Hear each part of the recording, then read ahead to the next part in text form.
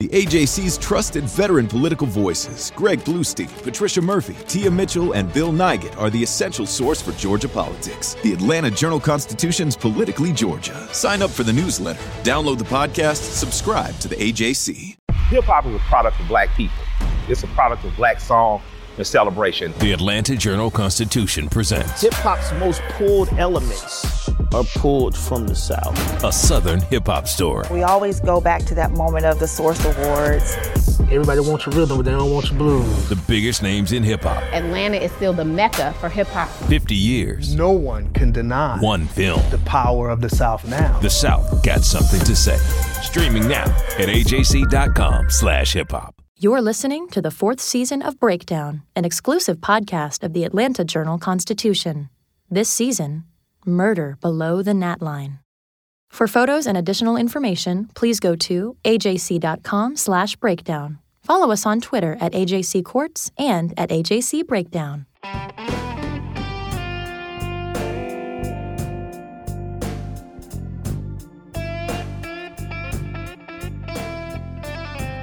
I don't think if you put a gun to my head, I could tell you whether it was a black person, a green person, or a purple person. I don't think you could have seen him.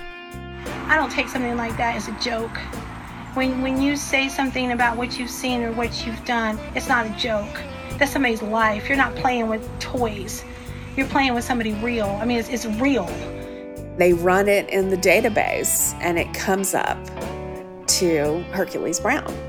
And at that time, Hercules Brown is in prison for another murder. And so they think, well, what, did we do this right? So they, run it again. And sure enough, it's the profile of Hercules Brown. I mean, that is it.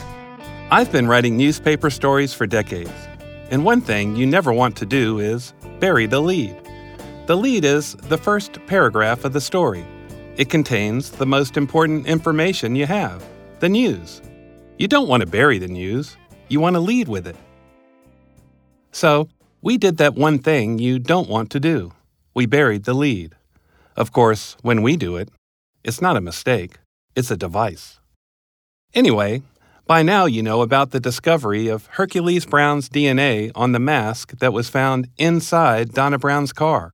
Well, it was monumental, game-changing, lead material. Remember, Virginia Tatum said she saw one person and one person only, Devanya Inman, driving by in Donna Brown's car and dumping it in a closed-down Pizza Hut parking lot. If there was only one person driving that car, then why was a mask with Hercules Brown's DNA found in that car? Like I told you at the beginning, a lot of things about this case just don't make sense. This makes absolutely no sense. Don't forget what District Attorney Bob Ellis told the jury in his closing argument. If Inman was wearing the mask, Donna Brown never saw his face. That means she couldn't have identified him. And that means he didn't have to kill her. But he killed her as if she were nothing, Ellis said. Like stepping on an insect. Inman did that, Ellis said. But the mask didn't have a trace of Inman's DNA on it. Only Hercules Brown's. Let's say Hercules killed Donna Brown and Inman had nothing to do with it. That would mean an innocent man is in prison. But it's not just a question of gross injustice. It's even worse. Much worse. More than a year after Donna Brown's murder, Hercules committed a savage double homicide in Adel. A double murder that would not have happened had Hercules been arrested in the Taco Bell killing. Like I said, this is one sad, sad tale. And, in full disclosure, we buried another lead. Please stay with us on this one. I'm Bill Rankin, legal affairs reporter for the Atlanta Journal-Constitution. Welcome back to Breakdown. Amy Maxwell, then the head of the Georgia Innocence Project, had exciting news for Devanya Inman. It was spring 2011, almost a decade after Inman's conviction. Maxwell drove to the prison to tell Inman the stunning news about the DNA test. We went to visit him in person because I didn't want to tell him this on the phone. Maxwell had already had the good fortune to tell 5 men that newly tested DNA evidence had cleared them of their crimes. It's funny, every time I tell one of the guys that the DNA's come back and it's not them, there's this moment of excitement, and then there's this moment of absolute terror. they're like, well, are they going to do something, with that evidence, or what are they going to say about that evidence, or what does that mean? And I think also it's the being afraid that this means that something's going to happen that's positive for them. They don't want to get their hopes up. Maxwell recalled being able to break such news to Clarence Harrison after he'd served 17 years in prison for a crime he didn't commit. Harrison was convicted of abducting, sexually assaulting, and robbing a hospital employee as she waited at a bus stop in Atlanta. On this occasion, in 2004, Maxwell decided to go the extra yard. We actually got the prison to allow us to bring a camera in. So we set it up, and he came in and we were sitting there and I said, Clarence, I've got news for you.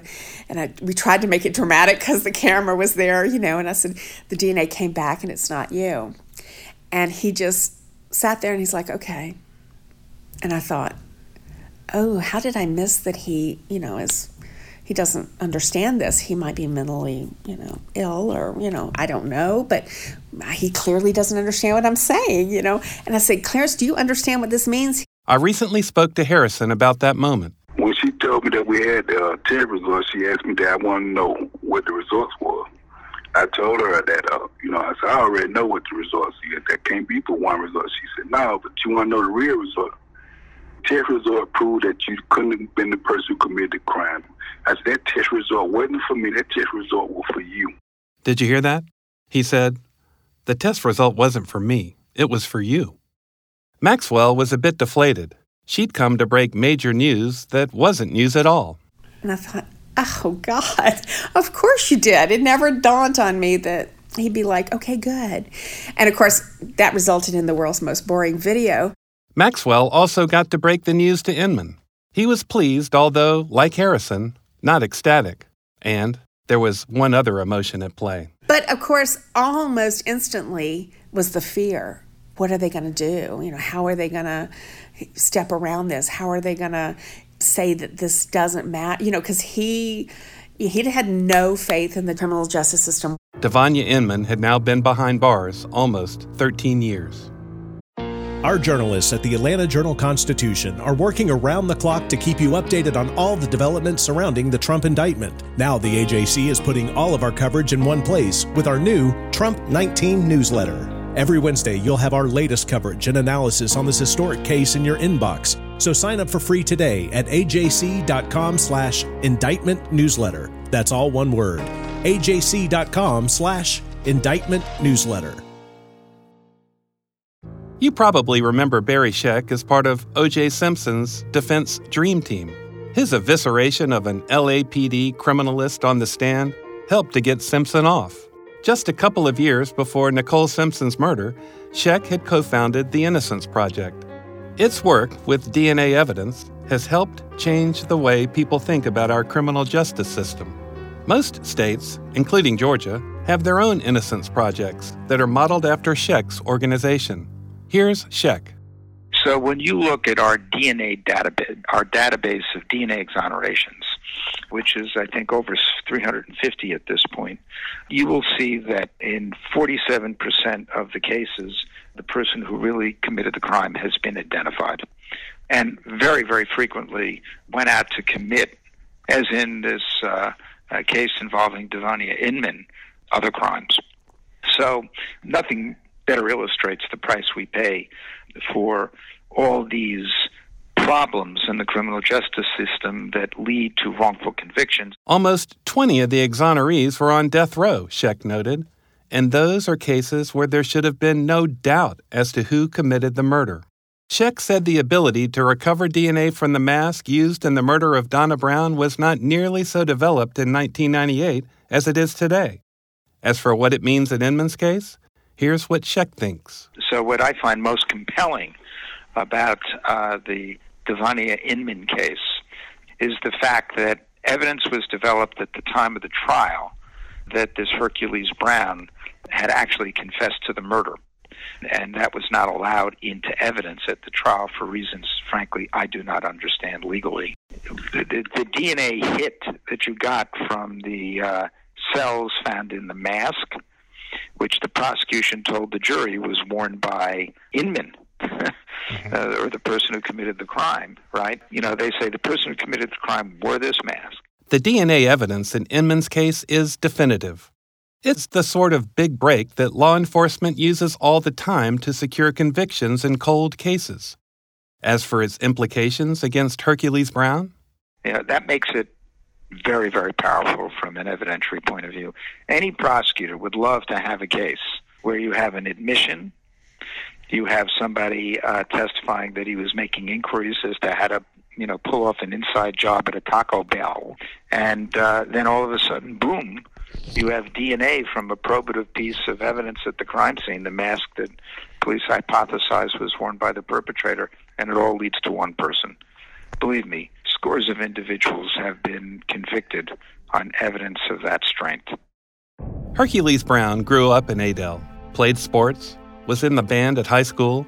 The people I talked to in Adel who knew Hercules said he was a good kid growing up. But then, something changed. One thing we know for sure is that he began using drugs.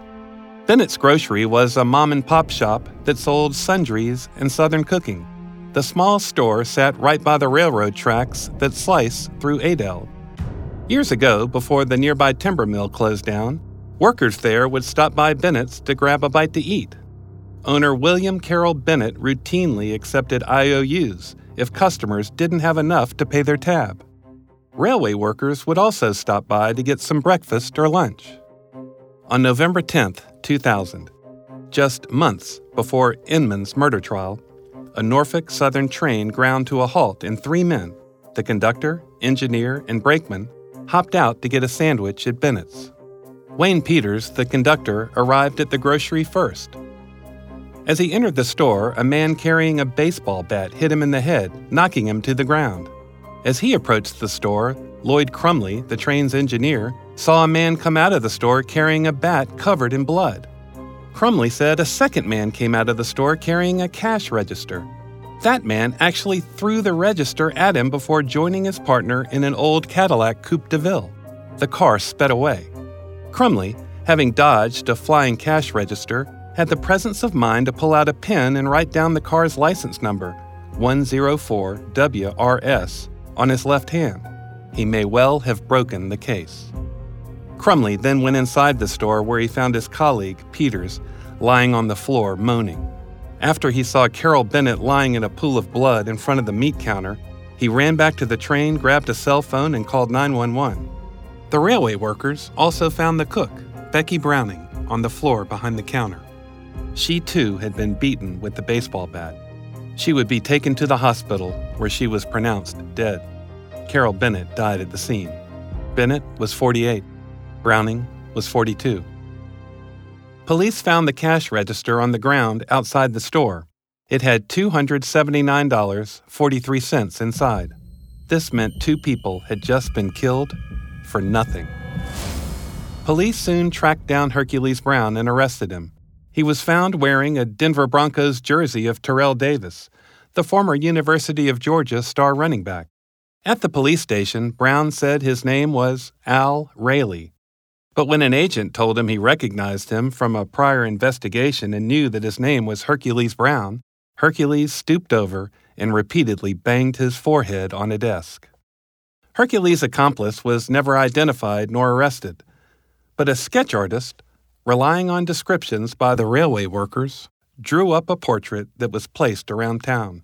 Darrell Bennett, brother of Carroll Bennett, still can't believe what happened. Carroll was a real good guy, really was. Yeah. He everybody loved him, and he done, he was just a good fella. Deacon in the church, and had a family, and they all some of them going to school, going to college. But that was quite a setback for us to have a young family like that to be completely just destroyed by something that just was no cause for it. There was no reason for that. And his store was down there on 9th Street. That was on Dale Cook Lumber Company. And he served breakfast and little odd sandwiches and type stuff. And same way with hamburgers and sausage dogs. And they still talk about his chili dogs today, how good they were. Darrell said he can't imagine that someone who lived in Adel, someone who almost certainly knew his brother, would kill him so brutally. Here's Rochelle Pfeiffer, one of Carol Bennett's sisters. A lot of the people, people that worked at the sawmill come and eat. He was always trying to help them out every way he could because they come and shop there and he wanted to help them like they were helping him. He was just a real good person. We just couldn't believe that somebody would do something to him because he was always helping everybody else. Darrell Bennett now operates his own country store just outside of Adel. About 15 years after his brother's death, he said he still can't get it out of his mind. I've been here 35 years, here and across the road, and I'm still just jittery as heck when someone like it comes into the parking lot and backs up to the door, like a lot of people do, but it just frightens you. You think they're going to run in and rob you, or steal you or shoot you or kill you or something. I still wonder every day of my life what made them boys do that to him, as good as he was. I know he'd let them have anything he had. He'd have given them some money. He wouldn't have mistreated them, but they killed her, and there just wasn't no reason for it. Got the cash register and took it outside and couldn't open it and threw it on the ground and left it. Didn't get not one dime, not nothing, for it, and killed 2 people. Senseless. There's just no reason for it. Like Devanya Inman before him, Hercules Brown would stand trial for murder. And like Inman, Brown would face the death penalty. You'll remember that at Inman's trial, his lawyers unsuccessfully tried to put up witnesses who would have said Hercules told them he'd killed Donna Brown, his co-worker at Taco Bell. The only reference to Hercules Brown that I can find in police reports regarding the Taco Bell killing is a 2-page summary of his interview with a GBI agent.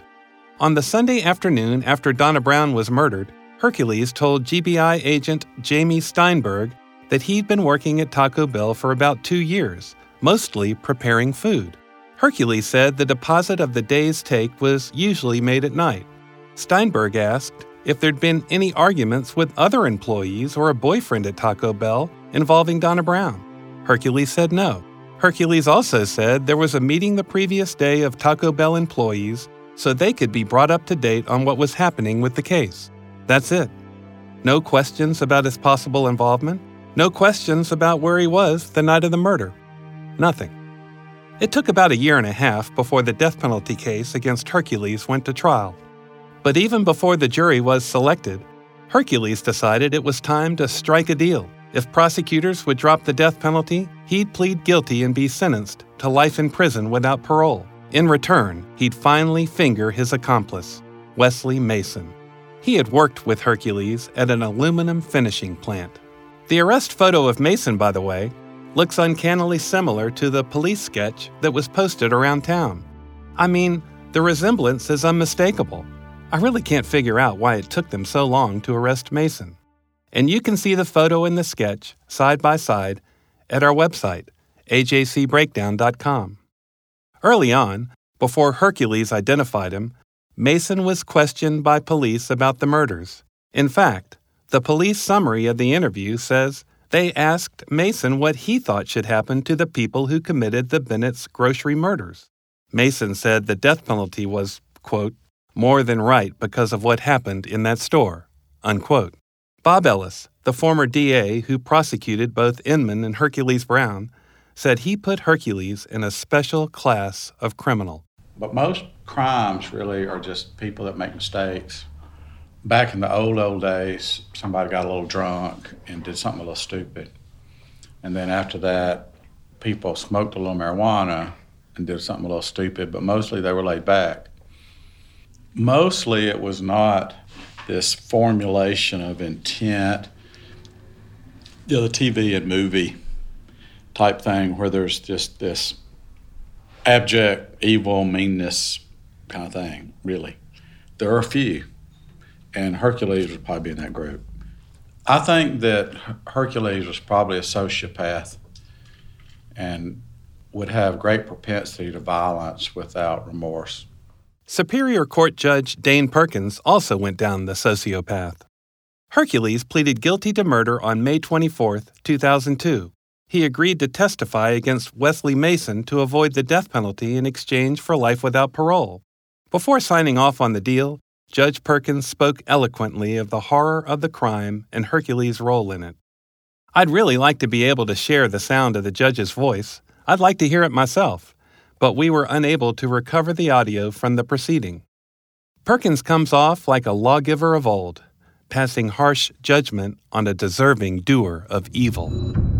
This is a slightly condensed version of what the judge told Hercules Brown from the bench, but all the words are his. All right, I've got some comments I want to make, and I want everybody to listen to this. Mr. Brown, you literally slaughtered Mr. Bennett and Ms. Browning, and in my opinion, you're nothing more than a terrorist in the truest sense of the word. Adel is maybe 2 miles in diameter, and the slaughter of 2 people in such a small community strikes terror in the hearts of everyone. This is not TV. This is very, very real, and your slaughter of Mr. Bennett and Ms. Browning has had a devastating effect, not only on their families, but the community as well. The community cries out for justice, and your plea in revealing your co-conspirator maybe will give some measure of justice to the families and to the community. My heart goes out, too, for your mother and father. They should never have had to go through this experience. They're good people. And all I can say to you, Mr. and Ms. Brown, is, I'm sorry. Now, just some thoughts of some simple things you're never going to get to experience again, such as the celebration of your child's birthday, your father's birthday every year, your mother's birthday every year, your brother's birthday every year. You'll never again attend any more family gatherings or celebrations, such as Christmas or Thanksgiving or Easter. There will be no more simply going to local events that we all take for granted, such as a Friday night high school football game or simply a drive to Atlanta to see a Braves game or a Falcons game. There will be no more hanging out with your friends in the local joint, or even a drive through Carter's Fried Chicken or the Dairy Queen. And when it comes time for your mother and your father and all your other family members to be called from this earth, which we all will be one day, you'll not be present to mourn or to give comfort or to receive comfort, because you'll spend the rest of your entire life in prison, and you will die in prison, never to be released for any reason. Case closed. Courts adjourned. A footnote to this whole sorry business. When he finally told prosecutors that Mason was with him at Bennett's grocery, Hercules said it was Mason who bludgeoned Carol Bennett and Becky Browning with the baseball bat. Mason, when finally confronted about his involvement, owned up to being at the scene, but he said it was Hercules, not him, who beat Bennett and Browning to death. There was already plenty of suspicion about Hercules' involvement in the Taco Bell murder, and it would surface once again. Mason, his co-defendant, was given 2 court-appointed attorneys, Clark Landrum of nearby Tifton and Josh Moore from Atlanta. Georgia law requires that at least 2 attorneys represent a death penalty defendant. Josh Moore said he traveled to Adel and began interviewing witnesses. Because Mason had already admitted to police that he was involved in the crime, Moore knew his primary focus had to be on Hercules, who would surely testify against his client for the state. Mason grew up less than half a mile away from Bennett's store, and he'd been buying candy bars and soda there since he was a child. Here's more. And so it really made very little sense that these people knew him and had known him for years. So it was kind of confusing how he would have expected to go into that store without a mask on and rob them and get away with it. And so what he had explained to the GBI in his statement was that he had no idea that that was what was going to happen. Until it happened, until the moment that it happened, and then eventually he was in shock. Basically, is what he said to the GBI. It quickly was clear to me that we needed to be investigating Hercules Brown and whether he was going to be a credible witness and what kind of a person he was. And so that was a high order of business for me when I was down there, other than getting to know Wesley's family and the community, was getting to learn about Hercules Brown and who was this guy who was going to be the state's star witness against us, who had gone from death penalty defendant to star witness. And I guess it's no surprise to hear what Moore said he found out. And so I started digging into his background and asking people in the community about him. And, it was no time at all before people were telling me, obviously, that he had killed 2 other people before this had happened. And everybody, all kinds of people were telling me that. It wasn't just, my client's family, or I just heard it all over the place. And so I started looking into the Taco Bell case and into the other case, Patel. That would be Shailesh Patel. In April 2000, Patel was working at the Easy Mart convenience store as he planned his family's move from Atlanta to Adel. In the meantime, Patel was staying at the home of the store's owner, who was out of town. It was 7 months before the Bennett's double murder. Patel was repeatedly stabbed during a home invasion, and the killer bashed Patel on the head with a TV. The murder remains unsolved and is still open today. But when Hercules was charged later with the double murder at the Bennett store, the local Adel paper began openly asking whether he was behind the Patel murder as well. Now focused on Hercules, Josh Moore filed an Open Records Act request with the GBI. He wanted all of its records relating to the murder of Donna Brown at the Taco Bell. But Moore said his co-counsel, Clark Landrum, didn't like the fact he was digging into the Taco Bell case. Clark and I really started getting crosswise in a significant way. I distinctly remember a conversation with him when we were in the law library of the courthouse in Adel. And he said to me, "Josh, you're a real eager young man." And I said, "Well, yeah. I mean, we're working on a death penalty case here together." And he said, "Well, I think it's time that you stop looking into this business, this Taco Bell business, these other cases with Hercules Brown." And so I was kind of surprised by that and just said, "Well, why?" And he said, "I just think we don't need to be looking into that. I don't think that matters in this case. I don't think that has anything to do with this case." And so I explained to him why it did, and he just was sort of just really didn't make any comment about that, but just said, I'm lead counsel in this case, and I'm instructing you to stop, looking into that. So I said, no, I'm going to keep looking into it. And that's when things started to go bad between us. Landrum told me that none of that happened, and that indeed it would have been stupid to cut off any line of defense for his client. He said he and Moore had communication issues, and that's why they parted ways. No one involved in Inman's prosecution asked him to tell Moore to stop looking into the Taco Bell killing, Landrum said. Things got so bad between the two lawyers that Landrum asked Judge Perkins to remove Moore from the case, and Perkins agreed. But Moore wanted to stay on, so he made Wesley Mason an unusual offer. Fire Landrum, and I'll represent you for free. Mason agreed, so Moore brought in Don Samuel, whom you know as the legal expert in this podcast. Moore and Samuel soon filed a motion asking the court to admit evidence they had of Hercules Brown's history. They said 3 prior offenses by Brown showed he was a violent criminal. An interesting side note, guess where the defense lawyers found that information? It was contained in the prosecution's own case against Hercules Brown before he pleaded guilty to the double murder at the Bennett grocery. The prosecutor introduced it as similar transaction evidence against Brown. Here are the similarities. In June 1999, Hercules attacked a woman without provocation, dragging her from a car and knocking her to the ground, where he then kicked her in the head and face while she lay helpless. July 2000, Hercules attacked a man, again without provocation, knocking him to the ground with a blow to the back of the head and, once again, kicking him as he lay helpless. The attack sent the man into convulsions, and the victim spent 3 days in the hospital. September 2000. This is a big one. Hercules was arrested after being seen entering a local supermarket with a gun under his shirt. The police pulled him over in the same Cadillac Coupe de Ville that he would use less than 2 months later in the Bennett and Browning murders. Inside the car, police found a loaded gun and crack cocaine that Hercules admitted were his. Inside the trunk, police found, wait for it, a black cloth, and I quote, with 2 eye holes cut out for the purposes of a mask to conceal one's face, unquote. Remember how the prosecution in the Devanya Inman trial introduced similar transaction evidence that wasn't all that similar? Well, the similar transaction evidence in the Hercules Brown case seemed very similar indeed. You've seen enough cop shows to know what MO means.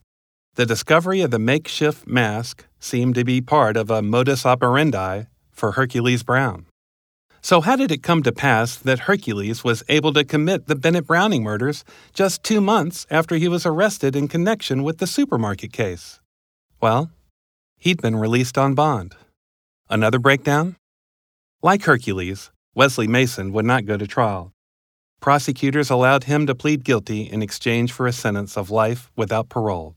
Here's Josh Moore again. During that time, we were looking at the Taco Bell case. My perspective on it had always been it was just a matter of sort of shoring up what I felt like I could already prove. We didn't have the DNA that exists now, which would have changed that, obviously, but I felt that I would be able to prove probably that Hercules Brown is responsible for that if I'd been given the opportunity. Josh Moore then makes an observation that has no doubt occurred to you. I think it's clear that if the right person had been arrested, that these folks would still be alive today. He's talking about Carol Bennett and Becky Browning. I don't think there could be any question about, there's no question about that in my mind. Again, because even if you take, the dimmest view of what happened there, I still believe there's no question but that Hercules Brown, without Hercules Brown, this crime never would have happened.